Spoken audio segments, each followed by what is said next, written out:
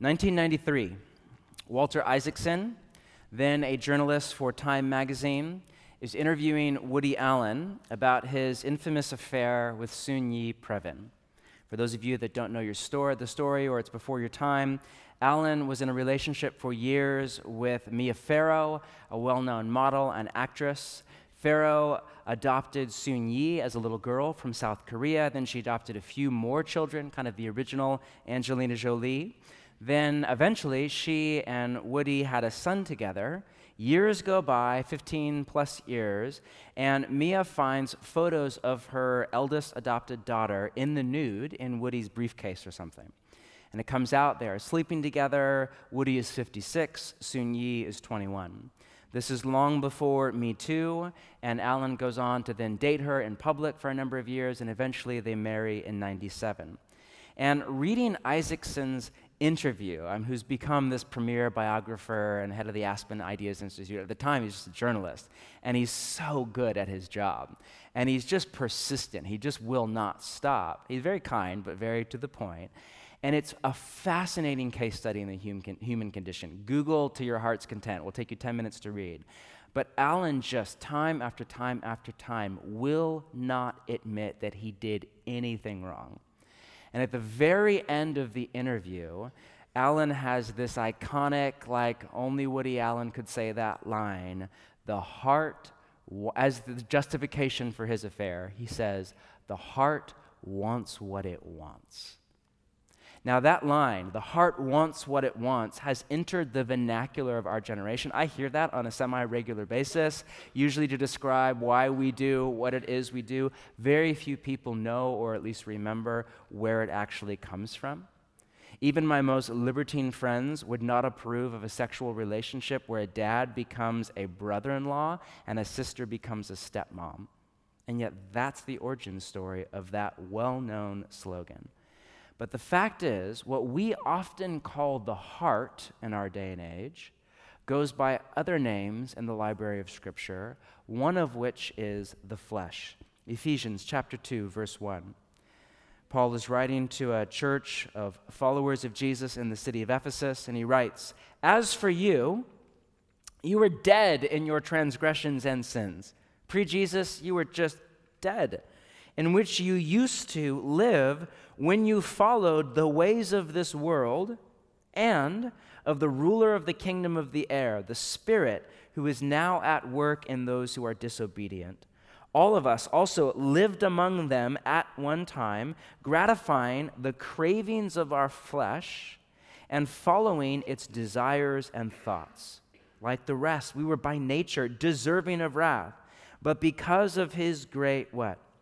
Love for us, God, who is rich in mercy, made us alive with Christ. He brought us back from the dead with Christ, even when we were dead in transgressions. And then the iconic line, it is by grace you have been what? Saved. Notice how in one paragraph, Paul ties together the world, the flesh, and the devil. The world, quote, you followed the ways of this world. The flesh, quote, gratifying the cravings of our flesh and following its desires and thoughts. We were by nature deserving of wrath. And then the devil, quote, the ruler of the kingdom of the air, the Spirit who is now at work in those who are disobedient. Another name for this creature that also goes by the name of the devil. This is where the early church got the language of the three enemies of the soul. Language that was used to name the sense that we all feel, apprentice of Jesus or full-on atheist. This tension that we all feel, this fight outside our body and inside our body itself between good and evil, between heaven and hell. The early apprentices of Jesus were awake to Paul's line later in this same letter that our fight is not against flesh and blood. It's not against ISIS or Russia or Republicans or Democrats or this form of government or that form of taxation. That's all symptomatic level, not root cause.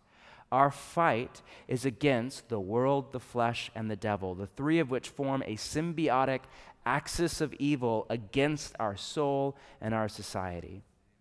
And our working theory for the fall practice has been that the devil's go-to stratagem for ruin in your soul and our society is deceptive ideas that play to disordered desires that are normalized in a sinful society. That is 3 months of teaching in one sentence right there.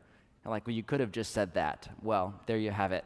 Deceptive ideas, i.e. the devil, that we spent the last 7 weeks teaching on, that play to disordered desires, or what we mean by the flesh, that are normalized in a sinful society, or what we mean by the world. So the point for tonight is, to start off, the devil's lies, the deceptive ideas that play in our mind and in the narrative script of our city are not random. So it's not, I know the internet says Portland is 50 feet over sea level. Actually, it's 60 feet. No. God, help me resist the temptation to believe that. Like, no, who cares? Who freaking cares? That has no bearing on my life at all. Instead, the devil is like a brilliant marketing strategist from Madison Avenue, or an algorithmic bot from a troll farm in Russia or deep in China that is specifically targeted to play to what Paul and Jesus and Peter and the writers of the New Testament call our flesh. Now, what exactly does Paul here mean by the flesh? The word in Greek is sarkos. Can you say that? Great job. And very similar to English, a Greek word often has more than one meaning. So think of the English word squash. It's Thanksgiving, fall vegetable right there. Happy Thanksgiving, by the way. That word squash can either mean 1, a vegetable on the table this coming Thursday afternoon, or 2, a quirky British game similar to tennis but weirder, or 3, as a verb to destroy or to demolish someone or something. One word, 3 very different meanings. In the same way, the Greek word sarkos can mean at least 3 things in the New Testament. 1, sometimes all it means is your body. For example, 1 Corinthians 6:16, quote, "Do you not know that he who unites himself with a prostitute, or has sex with a prostitute, is one with her in body," or soma is the Greek word. "For it is said, the two will become one flesh," or sarkos. So here, flesh is a synonym for body. Or when it's used for more than one body, it just means humanity. Luke 3:6, quote, "And all people," the Greek word there is sarkos, "all of humanity will see God's salvation."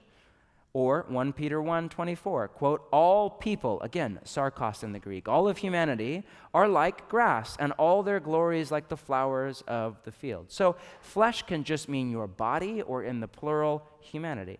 But then secondly, other times, it means our ethnicity. For example, to the Philippians, Paul writes, quote, "For it is we who are the circumcision, we who serve God by his Spirit, who boast in Messiah Jesus, and who put no confidence in the flesh."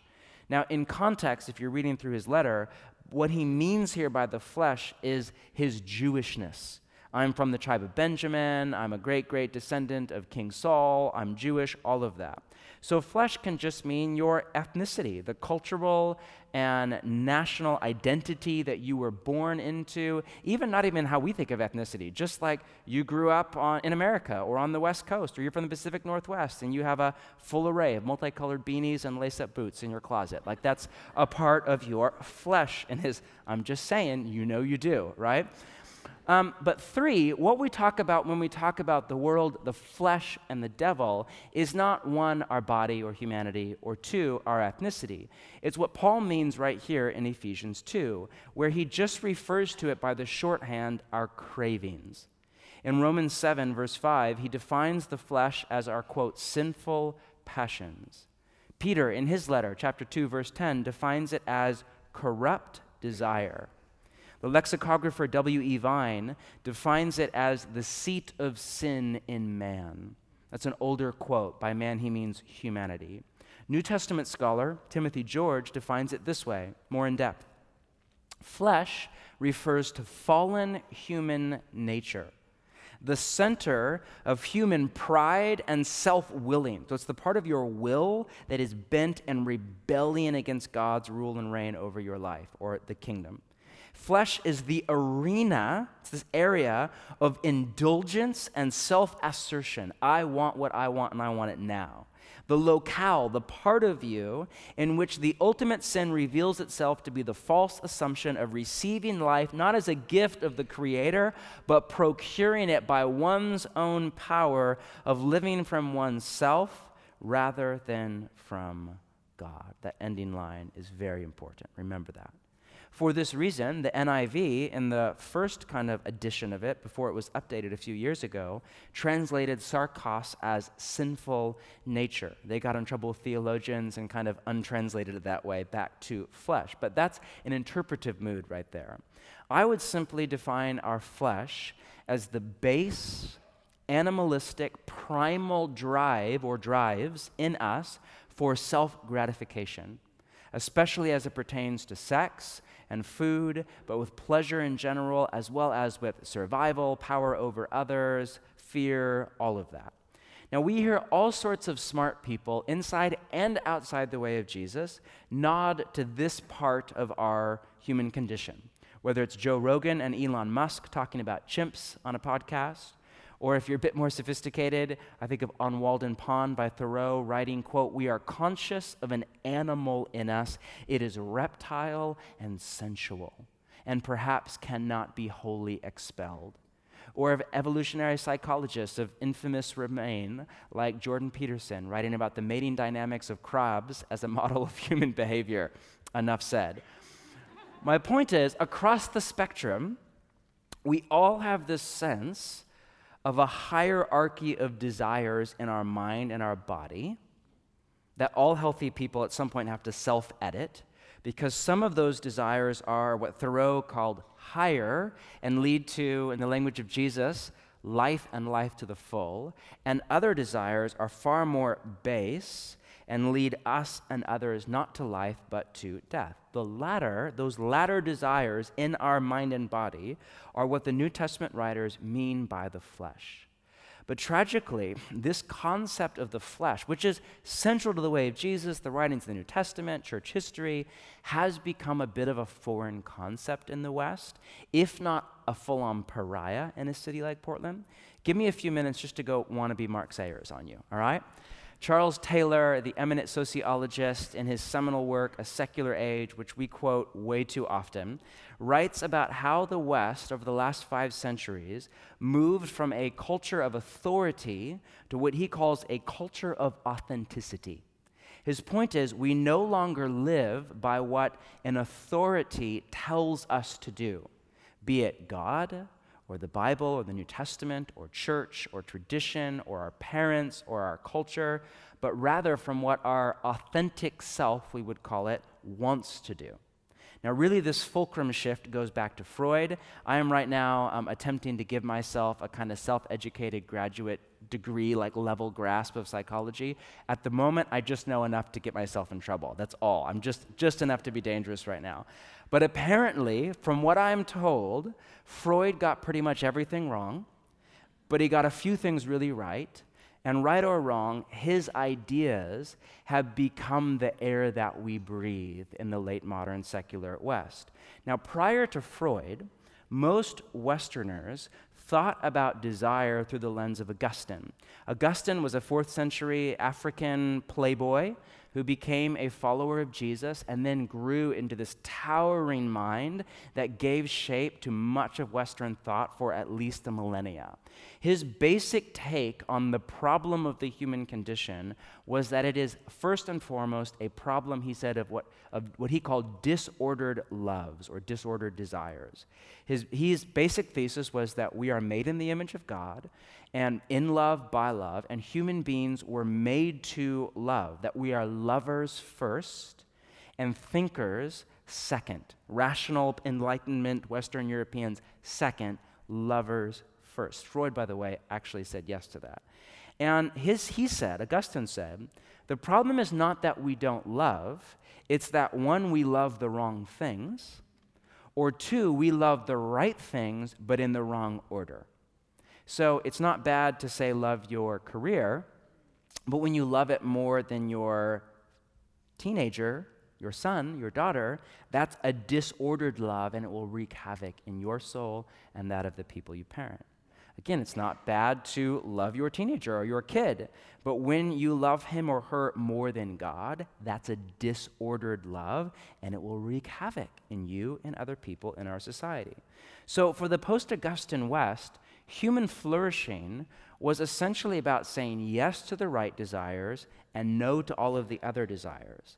And you would navigate those desires, which one do I say yes to, which one do I say no to, by mental maps handed down to you by your family, by your church, by the New Testament, by your tradition, like the cumulative wisdom down through the ages. That's what liberal arts, those of you that are at George Fox or like any kind of a liberal arts college, it originally was designed as a way to study the great books, in particular of the Greek tradition and the Christian tradition, in order to become a person of self-mastery, the combination of self-discipline and self-control. Self-discipline, the ability to do what you do not want to do. Self-control, the ability to not do what you want to do. Together, self-mastery, because the working assumption for our early democratic leaders was in order to have freedom, you have to have self-mastery to steward said freedom. And so you would study the great writers and minds, because the idea was we have millennia of wisdom that has been passed down that is our mental map to navigate our desires by to reach the end goal of human flourishing. Now, Sigmund Freud changed all of that about a century ago. Working off Darwin's theory that human beings are not image bearers, but animals, not the byproduct of love, but of time and of chance, he said the most important desire that you have is your libido, which he defined not only as your desire for sex, but for pleasure in general. And because libido with no restraint would lead all of our society into chaos, our parents and civilization as a whole force us to repress our libido, our desire for pleasure. And for Freud, listen carefully, repression of desire is the basis for all neurosis. Meaning, in every street language, when you or somebody in authority over you says no to an authentic, meaning true to you, desire that you have, that is what makes you unhappy. Now just think about how very different that worldview is from Augustine. Augustine, human beings are image bearers created in love, to love, God and each other, but when we disorder our loves and let them run amok, we suffer. Freud, human beings are animals run by instinctual drives, mostly for pleasure, and when we repress said desires or drives, we suffer. And sadly, Freud's ideas have overtaken Augustine in our city and across the West as a whole. What our ancestors called chastity, which is a word that the only time you really ever hear it now is to mock something, we have now called oppression if it's externally imposed, and repression if it's internally imposed. What they called self-mastery, we now call sin. In our culture, it is a sin to not follow your feelings. Cornelius Plantinga writes this, in an ego-centered culture, an ego in like the Freudian sense, in a Freud kind of culture, wants become needs, maybe even duties, where people see it as like you have a duty to follow your heart, we would say, or your desires. The self replaces the soul, and human life degenerates into the clamor of competing autobiographies. People get fascinated with how they feel and with how they feel about how they feel. In such a culture, i.e. our city, and in the throes of such fascination, the self exists to be explored, indulged, and expressed, but not disciplined or restrained. The ethicist Robert C. Roberts has this observation: we have been led to believe that the self is sacrosanct. Just as in an earlier time it was thought never fitting to deny God, now it feels never right to deny oneself, even though that's the first thing Jesus said we do to follow him, deny yourself. But this is just the air that we breathe, am I right? It comes out in sayings like, be true to yourself. By the way, you all remember where that line comes from? Junior year in high school, remember? That's a line from Shakespeare's Hamlet, "To thine own self be true." Anybody like really nerdy, you remember who said that line? Anybody in 11th grade, you're like in that right now? Anybody remember who said that line, "To thine own self be true"? Okay, that's okay. None of you. There's like 800 people in the room. Okay. Do people still read Shakespeare, junior year in high school? Am I that old? You still do. Okay, thank you. Hi, Andy, good to see you. That is a line from Polonius, who, if you know the play, is the fool in the story. That's the line from the fool. The fool is the one who says, "To thine own self be true," or "be true to yourself." Not the wise man, it's from the fool. Yet that has become the rally cry of our generation. Be true to yourself. Or other synonymous kind of catchphrases like "the heart wants what it wants," or "follow your heart," or "you do you," or "break the mold," or like any number. We hear this PR, this propaganda every single day. And yet the mantra that we are fed of "be true to yourself" raises a very interesting question. Which self? David Benner, the psychologist, in his book, The Gift of Being Yourself, which is a beautiful little read, writes, and this is very psychologists speak, but he writes, what we call I is really a family of many part selves, meaning who you are underneath the hood is a bit of a labyrinth, right? Your authentic self is a bit of a schizophrenic, right? There's a lot of different, I don't mean that in a disrespectful way. I just mean there's a lot in you. That war, a lot of different desires, a lot of different yous that are in you. I, for one, on a daily basis, live with this inner tug of war of desires. So let's start with a non-emotionally loaded case study, the grocery store. Maybe that is emotionally loaded for you. I don't know. You're in line at the grocery store. This is like a once-a-week thing for me. And I don't know about your grocery store, but at mine, there's a magazine rack on the right and on the left. And normally on the left, there are magazine covers of beautiful, famous celebrities wearing very few clothing and with airbrush Photoshop doing its thing on one side. And then on the other side, there's normally a magazine rack with covers with food on them. So it's chocolate cake or like a holiday dinner party, like in the kinfolk table, or it's just chocolate or whatever it is. And normally at the top, there's like a snack-like shelf or whatever, and there's like chocolate peanut butter cups and like cancer gum and stuff like that on the top, right? Now, just to clarify, those two things are mutually exclusive.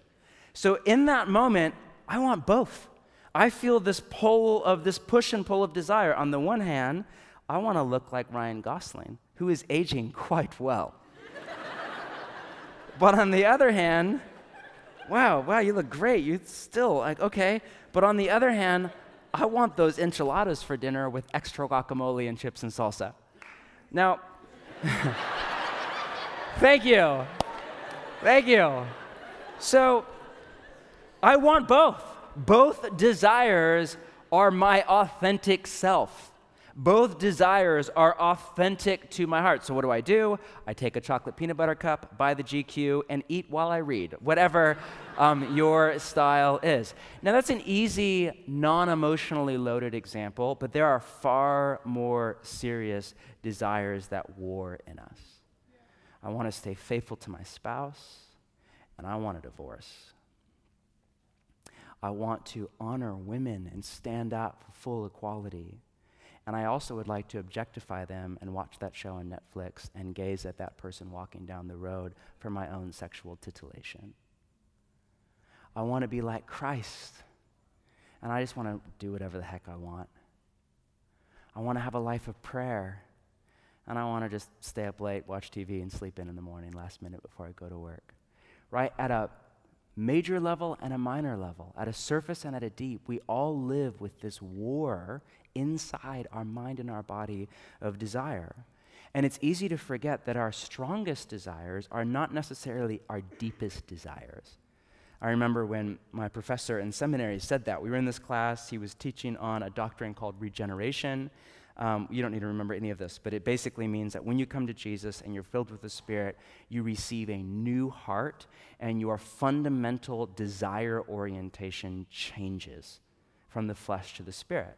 And he said it's the lost doctrine after the Reformation, and most people, outside of the Pentecostal tradition have lost this central doctrine of the New Testament. And he said that line, your strongest desires are not your deepest desires. And I thought, man, that is so true. In the moment of temptation, often really the only desire that I feel is the desire to sin, the desire to lust, to objectify a woman's body, to gossip, to belittle somebody, to tear somebody down to make myself feel better, to buy another pair of shoes I don't need, to whatever the temptation is. But actually, when I step out of that moment of temptation and I'm alone with myself and God and I'm my best self, that's not my deepest desire.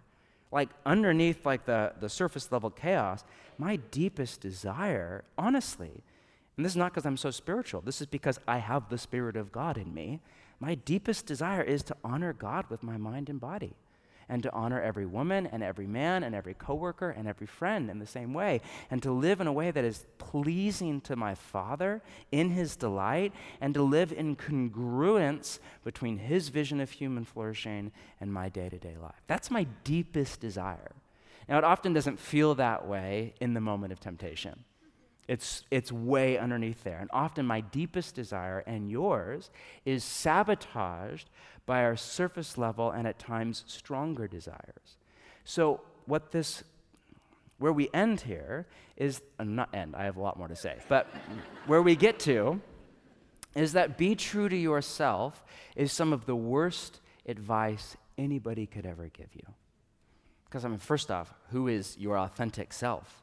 There is a part of your authentic self and mine that is very authentic, but it does not lead to freedom and life, but rather to slavery and to death. On that note, turn just a few pages to Galatians chapter 5. Just in my Bible, it's 2 pages to the left. There are a few go-to passages in the New Testament for a biblical theology of the flesh. Galatians 5 is at the top of the list. Romans 8 we plan to cover next time. And then also 2 Peter 2. Read that. I had to cut it for time tonight. Read that on your own time. And let me just work through this passage with you just over the next 5-10 minutes, and then we'll step back, talk about it, and call it a night. In context, Paul is writing to this church or group of churches in the region of Galatia, and he's just finished telling a story about a well-known slave from the Old Testament named Hagar who was set free but then did not know what to do with her libertine freedom. Then he writes this, chapter 5, verse 1. It is for freedom that the Messiah has set us free. Stand firm then and do not let yourselves be burdened again by the yoke of slavery. Now, I like that. That sounds like something a good Portlander would say. We're all for freedom, right? But Paul does not mean what most of us mean by freedom. Skip down to verse 13. Paul deals with 2 groups in the church, one in slavery to legalism, another in what he calls slavery to liberalism. Then he writes this, chapter 5, verse 13. You, my brothers and sisters, family, you were called to be free by Jesus, but do not use your freedom to indulge the flesh. Don't use this freedom that you have from Jesus' death, burial, and resurrection to indulge, to eat, to feed, to give your appetite to sate your primal kind of disordered desires. Freedom, as we all know, is really easy to abuse. Am I right? Philosophers argue that human beings are the only creatures with what they call self-determining freedom, meaning unlike the animals, we don't just run off our primal evolutionary drives. We have those drives, but we also have, over the top of them, self-determining freedom, the capacity to override any and all desires that do not lead to life but to death. A coyote doesn't have self-determining freedom. A coyote doesn't decide to eat a rabbit or not. It doesn't pray, think, read a book on veganism, ask its friends, consult a mentor. It just see rabbit, must run, eat it raw right now in the moment. Right? You're not a coyote. That's why when you go to a restaurant, what do they give you? A menu. They don't just give you a squirming animal, just sorry, I just was hungry, evolutionary drive. No, they give you a menu, and you decide, what would I like to eat? How much would I like to eat? What's my budget for date night this month? What would be a nice wine pairing with this hummus, right? That's because you have self-determining freedom. We get to decide not only what we eat in the literal sense, but whether or not we eat, so to speak, our coworker at the office through gossip, through a lie, through a reorg that's really a facade to get ahead in our company, through whatever. We get to decide. We have these primal evolutionary drives for survival, to copulate, to sleep, to get more, to escape our fear, to run, to fight, to flight. We have that, but we also have the capacity to override all of that and say no to it. Now, we'll talk about this in a few weeks. That capacity either goes up or down as we age, depending on how we live. Stay tuned for that. But for tonight, Paul writes, don't use your freedom to indulge your flesh. Rather, next line, serve one another humbly in what? Love, the major theme of the New Testament. For the entire law is fulfilled in keeping this one command, love your neighbor as yourself. All the Torah, all 5 books, that's the summary. You're thinking, well, why do we read the whole thing then? Those of you that read through the Bible in a year, just read that line and then start again in June, all right?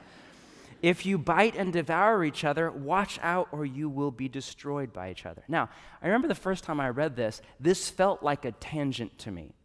Right? Paul has this thing to say about freedom and the flesh, and then he has this little side thing about love, and it felt like a tangent. It's not. If you know Paul's mind, he is like all J on the Myers-Briggs, right? He's a lawyer, like just point after point after point, very linear thinker. Not like John. I don't understand most of what John says. He's all P on the Myers-Briggs. And those of you that love him, all right? That's a whole other teaching series on your Myers-Briggs type and how you interpret the Bible. But my point is, this is a bit tricky. This is actually like, there's a linear line of thought here, from don't indulge the flesh to love. This is a bit tricky since we often associate the flesh with sexuality, and that's not all bad, but that is because we confuse love and lust. Much, if not most, of what we call love, in particular of the romantic variety, is in fact lust. It is the desire either just to have sex with somebody, or at least the desire, if not sexual, to feel emotional pleasure from somebody. Evolutionary psychologists, again, would say this is a pre-programmed mating instinct designed to propagate the species, which is why it does not last. It doesn't matter what a good match you are, or we're perfect for each other, or whatever. It goes away for every single couple. That honeymoon sense of romantic feeling, it goes away for everybody. It's only a matter of time. And an evolutionary psychologist would say that's because it's designed to get you to impregnate somebody and then to move on to the next mate to continue to propagate the species. Theologians would offer a much less amoral explanation with a very different worldview, a very different interpretation of the data points of science. Either way, secularist or theologian, both agree on this point: the flesh is anti-love. It's all about the self. Remember, love in the teachings of Jesus is not a feeling or a desire. It's definitely not lust. It's definitely not the desire to have sex with somebody. That's not what Jesus means when he's like, love your neighbor as yourself. Sorry. It's not right. It's not even a feeling or a desire. That's why it's commanded all through the New Testament. Love your neighbor as yourself. It's a command. Love God with all your heart, soul, mind, and strength. If you define love not only as the desire to have sex with somebody, but if you define it as a feeling, to feel good, warm, fuzzy emotions about somebody, or as a desire to want somebody or something, you can't command that. I don't know about how your body works. I can't command my feelings and my desires. I have influence over them through my habits, more on that next week, but I don't have control over it. So whatever love is in the New Testament, it's something else. Love in the teachings of Jesus and the writings of the New Testament, it's not non-emotional, it's not stoic, but it is first and foremost an act of the will. It's something you can command. It's something that you can go out and do. You can go out and love God or love people. It is an act of the will to put another person's good ahead of your own, even if it comes at great cost or self-sacrifice to yourself. But it's not non-emotional, in order to, as Jean Vanier of L'Arche once said, quote, reveal to them their beauty and value, to say to them through your attitude, you are beautiful. Your flesh and mine does not want to do that. That's a lot of work, and the flesh is lazy. That takes months or years or decades, and the flesh is all about right here, right now. It just wants to feel good in the moment. Augustine called the flesh love turned in on itself. My wife T, who was here last hour, will regularly use flesh as an adjective in our house, fleshy. It's very unbiblical in language, but it's a great idea, right? And she will use it to describe somebody in our family, never me, regularly children, who are in a bad mood and are just selfish. You ever get like this? Just no fun to be around, just like all about the self, all about what I want. You gotta love children because they don't pretend yet. We're all kind of like that, but we learn to fake it, you know? But children have yet to learn to fake it, and so they just misbehave all the time in public with no apology.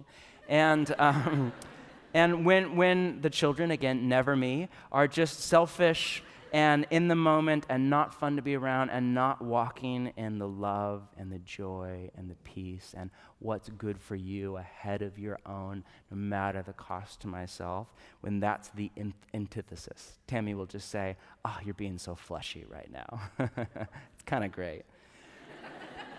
Point being, the flesh is the antithesis of love, which is what everything is about, all right? That's Paul's next thought. Now, keep reading, 16. So I say, live by the Spirit. That's Paul's solution to the problem.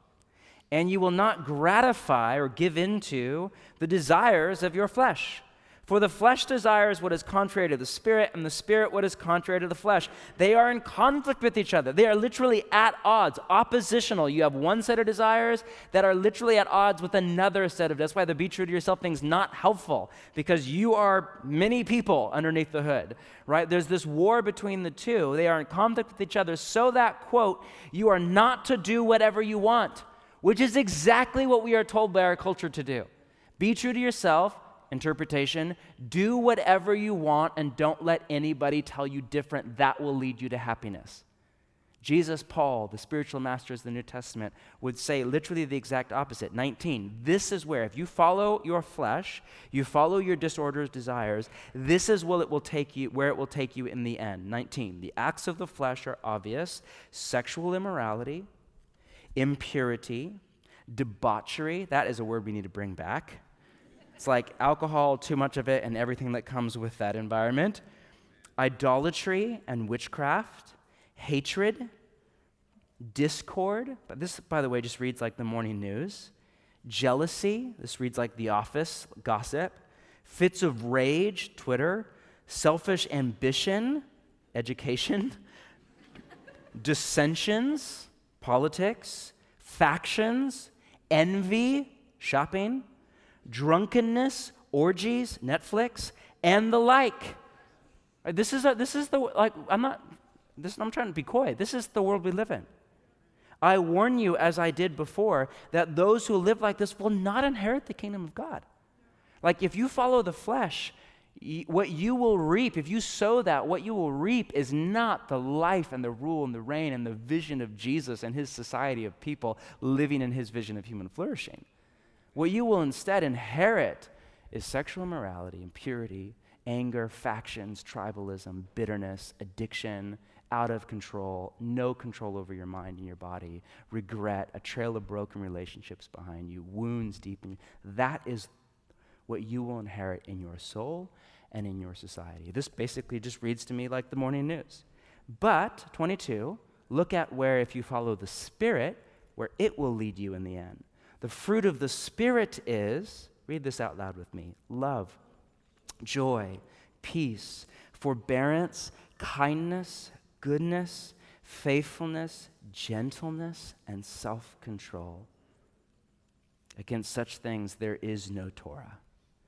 You follow the work of the Spirit in you, and where it will lead your soul, where it will lead our society, or at least our community, is to inherit love, joy, a deep sense of well-being, peace, a calm, non-anxious, it's okay, patience, an unhurried just way of being present in the world, gentleness, and a time of just anger and rage, kindness in an age of selfishness, self-control in an age where everybody's out of control, faithfulness in a time of commitment phobia and choice anxiety. It's the exact opposite.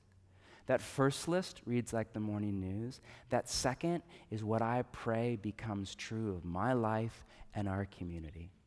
Love, joy, peace, patience. I will literally just begin most mornings lately and I will visualize this a little bit in prayer. Love, receive love, give joy, peace, patience. I was that way this morning, by the way. It's all used up by the night. But I was really in a good place this morning. My point is, this is where it will take you. So how are we to go forward as apprentices of Jesus? 24. Those who belong to a Messiah Jesus, those of us that follow Jesus, we have what?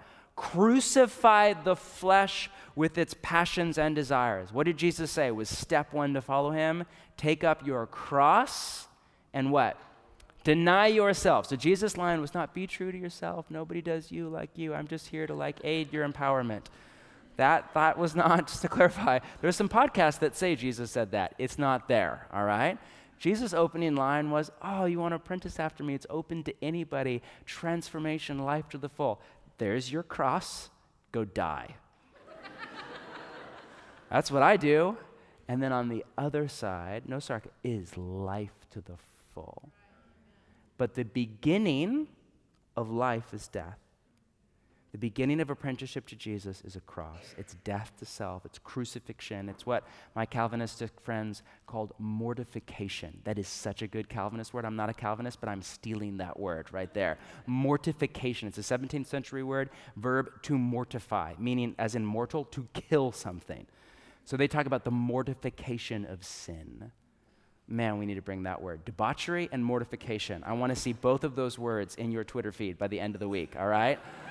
Right? Seriously, there is a time and a place to crucify, to mortify, to kill, to put to death, not yourself in the sense of who God made you to be. This is where often Christians get confused. What we die to is not actually our true self, it's our flesh. And the more that we die to our flesh, which is authentic, it's us, but it's the empty, ugly base part of us, the more we live into our true self. 25, since we live by the Spirit, let us keep in step with the Spirit. So, on one hand, we are to crucify the flesh. How? This is very important. Make sure, I know this is long, make sure you're still tracking. How?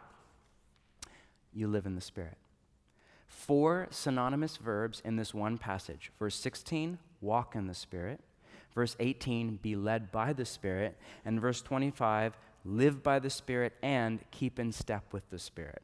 4 verbs that form one crystal clear word picture of walking in or with, in relationship to the Spirit of God. This is key. This is how we crucify, how we mortify, how we die to our flesh. Now, all sorts of other religious traditions, Buddhism, early Judaism, Kabbalah, all sorts of non-religious traditions, evolutionary psychology, have some kind of a category for a flesh and a spirit. Same idea, different language.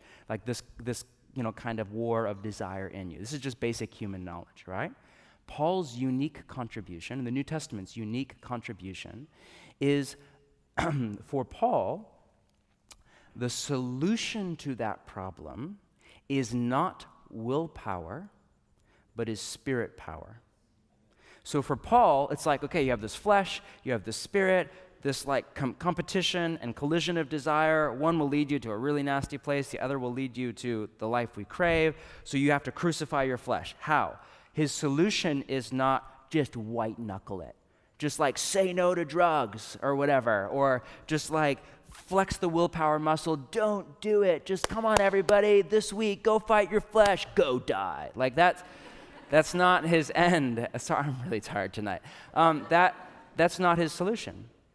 Now, there's nothing wrong with willpower. Paul's not down on willpower. In fact, from a spiritual formation perspective, one of the things that should happen as you apprentice under Jesus over a lifetime is your willpower muscle. And psychologists argue it's essentially a muscle. You have a finite resource that goes up or down as you age, that your willpower muscle starts to grow and mature and get stronger and stronger. And so what at one point in your life you literally could not say no to, like unless if it was like you had a community, an accountability partner, and a sponsor there, and like then all of a sudden you're like, yeah, no, I'm good, I'm okay, because your willpower is strong. That's the end goal.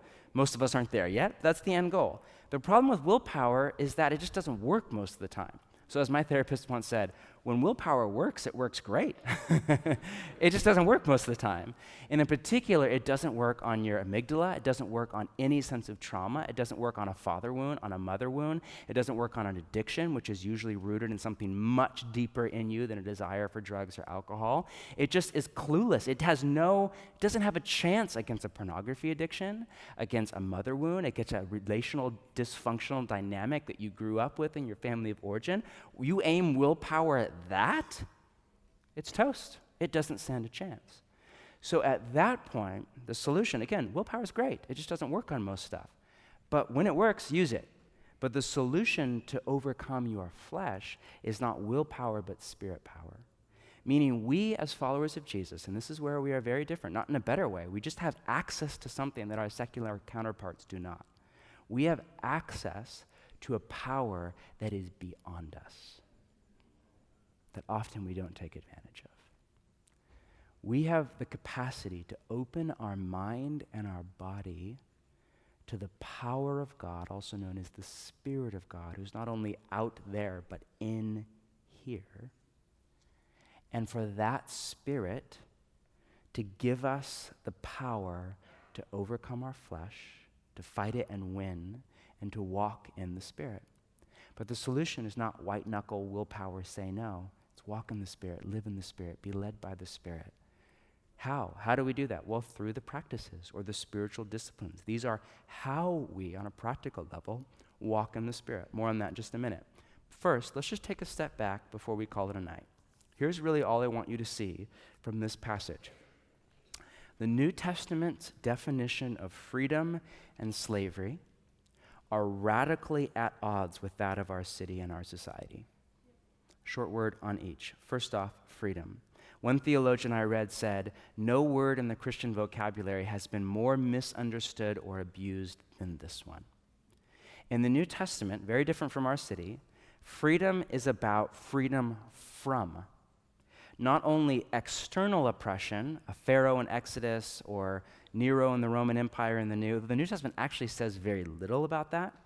It's much more interested in freedom from internal oppression, the slavery to desire to sin, when you have to do what is sinful, what is not good for you or for others. According to the New Testament, and in particular according to Jesus, the greatest problem in the world is not the wrong political theory. It's not the Republican Party or the Democratic Party or this tax law. That's all symptom-level stuff. The greatest problem is the devil, which most of us don't even believe in and laugh off as pre-modern, but for Jesus is the main problem in the universe, followed by a close second, which is our flesh. As the saying goes, if the devil died today, you would still sin tomorrow. Freedom, in Jesus' mind, and the writers in the New Testament, is about freedom from our slavery above all to sin and to the desire of our flesh. But of course, as we all know, freedom has been radically redefined in the late modern West. No longer is it freedom from, now it is freedom to.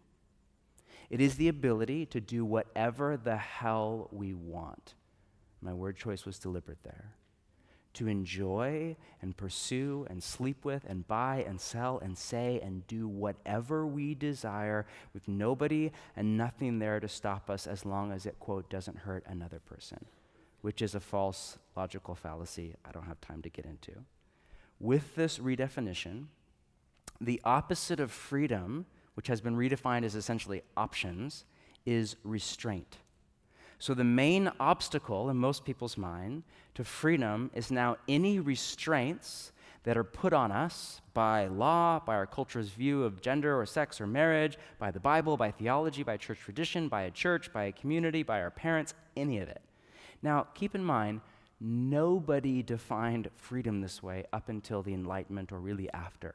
Not Greek philosophers, not Christian theologians, not Eastern mystics, not Hindu, not Buddhist, nobody. In fact, they pretty much all defined it as the opposite.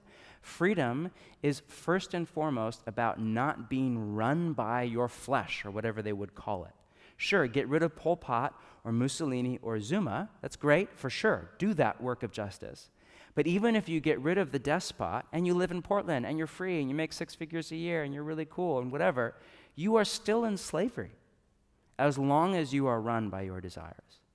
On that note, we have also radically redefined slavery. In the New Testament, slavery, which is a thing and so much there I could say I don't have time for, but slavery is when you have to do something you don't want to do that is not good for you or for society. Whether it is make bricks for Pharaoh or masturbate every night before bed. Some people in the world are enslaved by a tyrant, but most people are enslaved by their own flesh. Peter later writes in just this stunning passage on the flesh, quote, he writes about false teachers, they promise people freedom, right? They come in that guise, we're all about freedom, while they themselves are slaves to depravity. For, and this is his line, people are slaves to whatever has mastered them. People are slaves to whatever has mastered them. How many of you have ever been mastered by something outside of your control? How many of you have ever done something that deep down you did not want to do? Such as like have seconds on Thanksgiving. And then thirds. Every Thanksgiving I'm like, 1 plate, large plate, then I'm done. 3 plates later, I'm like, oh, that vegan stuffing was the bomb. It was so good, right? 1 plate of pie, that's it, just some pumpkin pie. 4 plates later, I'm like, I didn't want to offend Aunt JoJo. Like, I had to try her pie, and I had to try that pie, and I had to try that pie with chocolate and ice cream, right? Or how many of you said, like, I need to go to bed at 10 p.m. sharp to be up early for work, and then 1 p.m. you're like, God, I'm halfway through this season of Netflix, whatever, you know? Or on a more serious note, sleep with your boyfriend or girlfriend when you said, not me, I follow Jesus. Or cheat on your spouse when you said never, or whatever, or lie, or cheat, or whatever it is, major again, or minor as we define it. For most of us, especially, and this is a good thing in the democratic West, this is the main problem in our life. This is our main area of bondage. Gerald May, a psychologist I love who does work on the intersection between psychology and spirituality, writes this, in particular Jesus' spirituality, writes this: regardless of how a compulsion appears externally, underneath it's always robbing us of our freedom. So externally, it might look like, let's go out, let's party, I do whatever, who cares what my parents think, who cares what the Bible says, like, I'm free, single, not sorry, like whatever the thing is, you know? But underneath, it's always robbing us of our freedom. We act not because we have chosen to, but because we have to. We cling to things, people, beliefs, and behaviors, not because we love them, but because we're terrified of losing them. In a spiritual sense, the object of our attachments and addictions become idols. We give them our time, energy, and attention, whether we want to or not, even, often especially, when we are struggling to rid ourselves of them. We want to be free, compassionate, and happy. But in the face of our attachments, we are clinging, grasping, and fearfully self-absorbed. This is the root of our trouble. It's also what the writers of the New Testament call our flesh and slavery to it. But slavery, of course, as we all know, has also been radically redefined to what? To any form of external authority. Anything outside of yourself that restrains or even puts a limit on your desires. That external authority could be a parent or a boss or a judge or a law or a moral or social norm or a gender role or the Bible, or God himself, anything that keeps you from doing what you want to do. Now again, this goes without saying, and don't mishear me, that much external authority is oppressive and does keep people in legitimate slavery. We think of North Korea or ISIS or some of what's happening in the Middle East right now, or the digital tyranny of China, or here in the US, systemic racism in our criminal justice system, stifling 1950s gender roles, helicopter parenting, whatever your example is. But just because there's the abuse of authority does not mean that authority is in of itself bad. Most external authority is there to keep our flesh in check. Theologically, this is actually one of the main, as far as I can tell, one of the main jobs of government as well as of parents, to restrain the flesh in people who can't or won't self-restrain, who do not yet have self-mastery. For those of us who follow Jesus, the right kind of authority, in particular that of Jesus and his way as it comes to us through the New Testament and our community and our tradition, is actually a training ground that we opt in of our own free will. We place ourselves in his kingdom. Another way to say that is under his authority. Jesus is Lord, means I come under the authority. Not just I agree with Jesus. Obedience isn't when you agree. It's when you do what he says, whether you agree or not. A lot of us think we obey Jesus. We just agree with Jesus and do what he says where we agree. And where we disagree, we do our own thing. That's not obedience. That's not living in the kingdom. That's not living under his authority. For followers of Jesus, of our own free will, we place ourselves under his authority, and we're actually in a training ground to rein in our flesh and become the kind of people who eventually have the capacity to handle freedom with grace. Because freedom without self-mastery is a disaster waiting to happen. This is why the founding fathers never designed our country as a democracy, but as a republic. There's all sorts of controversy about that now. Democracy has been tried twice in human history. It did not work either time. It was followed by the mob, that was run by the flesh, that was followed by the despot. Point being, just to scare you, by the way, move to Canada while you can, all right?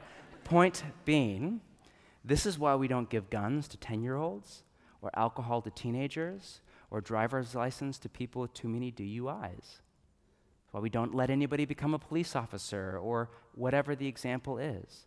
Because freedom without self-restraint, without mastery, is dangerous. Not because freedom's bad, because freedom has to grow in tandem with Christ-like character.